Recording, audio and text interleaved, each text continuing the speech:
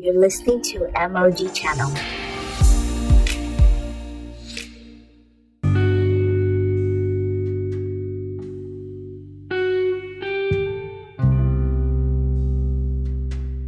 Hi guys, welcome to my podcast. This is MOG Channel, where we help you to see real and practical Christianity from God's Word. If you're new here, welcome. If you're returning, welcome back. Today we're going to be talking about giving account. Yep, you heard me right. Giving account. Now, I'm going to start off with a quote by one of the, in my opinion, greatest motivational speakers / pastors that ever roamed the planet. The wealthiest place is not the gold mines of South America or the oil fields of Iraq or Iran. They are not the diamond mines of South Africa or the banks of the world. The wealthiest place on the planet is just down the road. It is the cemetery. There lie buried companies that were never started, inventions that were never made, best-selling books that were never written, and masterpieces that were never painted. In the cemetery is buried the greatest treasure of untapped potential. Hallelujah! So, that's Miles Monroe's quote.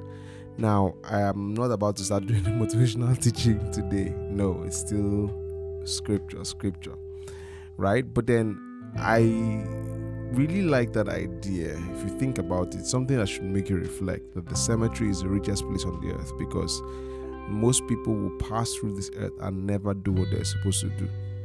Most people will pass through this earth and they will just die full of what they came to do. In fact, Jesus actually, if you look at his life, you see that he died fulfilling purpose. If you look at someone like Paul said, I am poured out like a drink offering. Like, yeah, literally, like there's nothing left to give. I've squeezed this orange. Just imagine that you come to life like an orange, right? Now, an orange is designed and made to be sucked dry. Like, you're supposed to suck it dry, like suck it, take everything. In fact, not just suck it, if you take orange as well, you know that you can also just chew the fiber out of it, bite that thing and pull it out. Totally empty the orange. That's how we're supposed to pass through life. We're supposed to come through life full of what God has asked us to do. And by the time we're leaving, we should leave empty. Now, it's not the case in many cases. There are many times that we actually don't do this. Now, on a surface level, on the foundation, on the primary level, every believer has the same assignment. Matthew 28 verse 19, go into all the world and make disciples of all nations and all that stuff. So your assignment is supposed to go make disciples, go and preach the gospel, make disciples. That is the primary assignment of believers. 2 Corinthians 5 down calls it the ministry of reconciliation, that we all have the message of reconciliation, reconciling man to God. That's the message, that's the purpose, that's the assignment.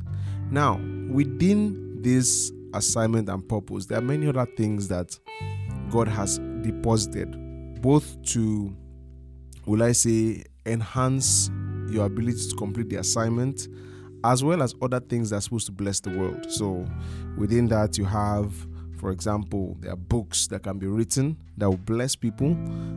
Sometimes these books are not exactly, there are some that are pure strict Christian, but some are not really, they're not Christian, but they're a blessing to people. Do you get? I have examples of people that write books for like children, to help children read better or write better or stuff like that, things that help develop them. In case we don't know, God also is interested in these things. God is interested in the gospel primarily, but God is also very much interested in things that help other people. Do you understand? And enhance lives. And so you may be there and the Lord is prompting you to write a book about money, finances, or helping people with their spending or their saving or other areas. You get a book that will just carry his flavor. Like what we're saying about the songs, is not every song or every Christian that will be singing songs with Jesus inside. But then by the time they sing the song, you can tell that the values exuding from the song are godly. The song is edifying. Do you understand? That kind of idea also extends to books and other things, you get, because as Paul will say, to live is Christ, to die is gain. So everything I do will express Christ in one way or the other. it will express Christ. Someone, everything that I do or touch, it's gonna in one way or the other just push a person more to God. And so there are many things that we come through life doing or having to do, but number one, don't even know that we are supposed to do. Many people just fumble around or find out what they should do via what they are good at, right? Like, okay, I can play basketball, and I started playing basketball. But that's one very odd way to find out what you're supposed to be doing. Some people, for example, are multi-gifted, talented, and all that stuff. Play basketball, play soccer, can draw. I mean, we had some guys like that in school. They could do like 10 different things. And the temptation is to think that all those things are your purpose or your assignment. No. Your assignment is the gospel primarily. Do you understand? Then within that, there's leading of the Spirit. Also, all those gifts and talents and all those things that you seem to have, or the fewer ones that you have, or whatever, the truth about it is that the leading of the Spirit is actually what will bring that thing out the best from you. It's by the leading of the Spirit that you will understand how all those gifts come together. Some people just have this strong musical gift, but at the same time, they also have this assignment to be a pastor or something. They don't know how those things merge. Do you get? Because the one who made you, the one who graced you, the one who gave you gifts and things like that, he has an assignment. And so those things, a combination of those things will help you realize or will help you achieve the assignment.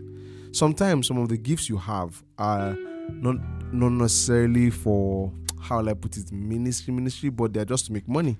Sometimes you're very gifted in entrepreneurship or something, and it's supposed to make money to support this other thing that God has put in your hand. Do you get? Point is that it is through the Spirit of God at different times, in the place of prayer, in the place of staying and all that, in the place of discovery, he begins to say, okay, this is why I gave you this gift. This is why I gave you this one. This is why you have this. Do you get? That thing you just have for children, for example. Someone just realize you're just good with children. People just leave their children with you. You're very good. If to you it's like, oh, you don't, like, how will I put it? Yes, of course, you can just cash in on that, make money and all that. But then there could be a deeper assignment for that. There could just be something deeper, because God loves every single how will I put it, every single group. He likes children, he loves adults, he loves teenagers, he loves, and so there's something inside you for someone, for people. Do you get?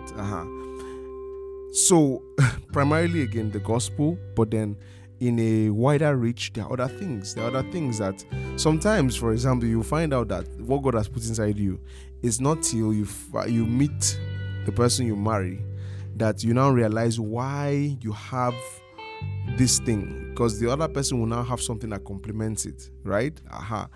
An example is Charles and Frances Hunter. Those two, they had been married to, I think one had married to two people before.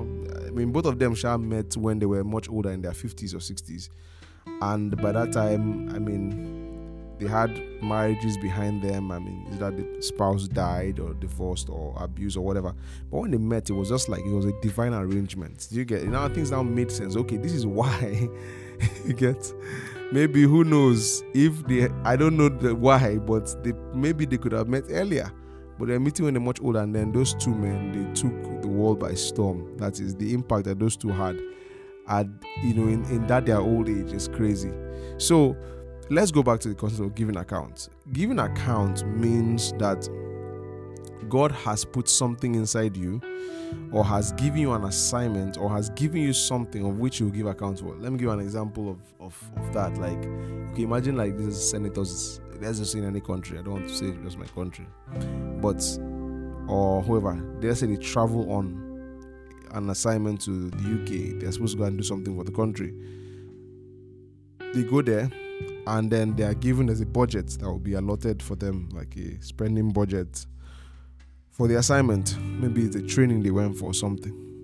After they return, they are supposed to give an account of how they spent the money, or how much they spent and what they spent it on, which of course we know that in many cases is error or something like that. It's not going to happen. But they're supposed to give account. So it tells you somebody gave you an assignment.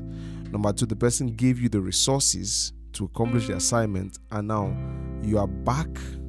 You get to meet that person, and the person wants to know how did you spend it? How did you do this? Now, I want to also look at a few, texts Matthew 12:36, but I say unto you that every idle word that men speak shall they speak, they shall give account thereof in the day of judgment. This is like, I don't like reading this text. Verse 37, for by your words you shall be justified, by your words you shall be condemned. Obviously, there's a bigger context to this, but then taking from what we can see so far, it tells you that even words will be given account of. Ooh, glory, wow, your words. So it tells you that even words have been, or even your speaking, it's like it's something that was given to you. How did you use do you understand, your vocal ability? It's there, smart. Don't ask me more questions about this, please. One day I'll just do a teaching. I'll do a study and a teaching on it. Romans 14 verse 7, for none of us lives to himself and no one dies to himself. For whether we live to the Lord, and whether we die to the Lord. Whether we live, therefore, or die, we are the Lord's. Right? So, verse 12, so then every one of us shall give account of himself to God. So there's more verses, but I just skipped. So, but it tells you, it says we live to the Lord, we die to the Lord, right? So, in other words, our lives, it says we'll give account of himself to God. Everyone will give account. So when you get back to the Lord, it's not just to die. Just die. When you get back, you die, you are going to go and meet the Lord, and then you will what? Give account. You're going to, they say, Alpha, so we gave you this amount of time on the earth and all that. What did you do with it? How did you live did you live for Christ? Give an account of what we gave to you. We gave you time, you understand? We gave you resources, there's so much that was given to you, honestly. And the truth is that it's not till we actually go that we will actually fully know all that was given to us to do on this earth. We can know, God appeared to Papa Hagin and said, and there are pastors, many pastors don't even enter the second phase of their assignment. And like, what are you saying? So imagine a pastor can be doing ministry for 20, 30, 50 years and has not even entered phase 2 of his assignment. He's just in phase 1 and he's feeling himself. There's phase 2, there's phase 3. Oh my God, I said, Lord, I beg. They let me not be a phase 1 pastor, please. I'm even begging God. I'm talking to you now. I'm saying, I'm praying. It's a prayer. Lord, let me not be a phase 1 pastor. Let me be a phase infinitum. Let me go. Let me finish what you have asked me to do. Paul said, I have fought a good fight. I have finished. You see that? I have kept the faith. I have fought a good fight. I have finished. I have kept the faith. He said, now therefore is laid for me a crown of righteousness, which the Lord, the righteous judge, will give me. You understand? So this is someone that knew before he had gone. He knew that, look, I finished. He knew what was waiting for him. Do you know you are to live your life like that? You can actually know. It's not about good and not find out. Okay, I did well, I didn't do well. No, there are actually landmarks in the Bible. There are things you can look at and know, okay, I'm doing this well, I'm not doing this well. Do you understand? One major way is obedience, the gospel, obedience to the gospel. Are you doing that? You can know. Do you get? But then my focus, as much as the gospel, there's also this in between us. It's like the things that help assist the gospel, things that are within, things that are allowed. You get? There are things that you're supposed to do. There are things, and I believe the Spirit is prompting your heart. There are things. What are the things that you're supposed to do? For some of you, as I said, it's books. Some of you, it's music that God has put inside you to put out there. Now, the mistake a lot of people make is that they will now abandon and ignore the primary assignment, which is the gospel, to go and pursue all these small things. No, those things are meant to be complementary. They're meant to help, assist, aid. Do you understand? They're meant to bless people, but the major way you bless people is with the gospel. You get, so things you're supposed to be doing, right? There's direction. Sometimes for what God has asked you to do, the assignment, there's directions you're supposed to do. Some people are not supposed to be in a certain country. Some people are meant to be in Nigeria. They've traveled out of the country. Do you get? Some people, that's the truth. I was listening to one of my pastors. So the pastor, he said something, say a lot of people don't even ask God if they can leave the country. When you want to leave the country, you don't even ask the Lord, should I leave? It's just called dollar. The dollar gives you direction. And that's true. Many people behave like that. And that's how we talk about suffering. Just suffering. No. What did the Lord say? What has He said to you? One major, how will I put it? A major catalyst of purpose is direction. What is the Lord saying? What has the Lord told you to do? Per time, the Lord might say, okay, you know what? Go and be an apprentice on another person for 2 years or 3 years. You understand? Go and do this. Go and do that. Intern in this company. He's leading you. Do you understand? But all that while you're still doing what the Bible has said, which is the gospel and all that stuff. But he's leading you. He's directing you. He's telling you this, telling you that. Because you will give account. You will give account. You will give account. 2 Corinthians 5 verse 9. Whether we labor that wherefore we labor that whether present or absent we may be accepted of him. Verse 10. For we must all appear before the judgment seat of Christ, that everyone may receive the things done in his body according to what he has done, whether it be good or bad. So even the good or bad things, you say, I'm born again, I'm in Christ, I won't be judged. Who told you? Why are you lying to yourself? We are going to appear before the judgment seat of Christ. So as a believer, your sins are forgiven. Do you understand? But the truth about it is that we have an assignment to live is Christ, so that is going to express. That means our assignment is to express Christ. So based on how much you express Christ via the gospel, via love, you understand, you will either receive rewards or you will lose rewards. We will appear. We will give account. We will give account. And so the challenge here is just this. What I'm trying to hit at today is this: that you should make yourself available, yield yourself to the Holy Spirit. Do you get? There are many things you can do, and there are many things you can do you don't even know you can do. But the Lord knows you. He's in you. He knows you. He made you. He formed you. He knows what you are capable of. You understand? He knows your potential. And that potential is primarily in the gospel. But as I said, there is allowance to also bless your world. There's allowance to actually bring things to the world. Look at someone like Steve Jobs. Steve Jobs changed the world. I don't think that it was against the will of God for him to do what he did. But the truth about it is that he could have made a deeper impact if he knew Jesus Christ, if he actually would have preached the gospel. Do you understand? But there's other things.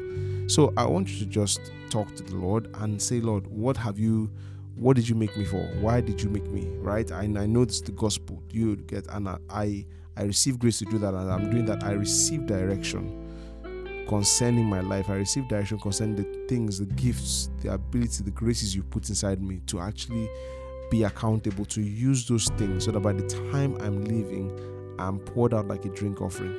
In the name of Jesus. Amen. So that's just the food for thought for you. You will give account. So don't live your life like you will not give account. You need to pray. You need to spend time in place of prayer. Prayer aligns you. Sometimes you are not doing what you should do. Prayer will bring you out of that thing to put you at the center of the will of God for your life. And that's it. Okay?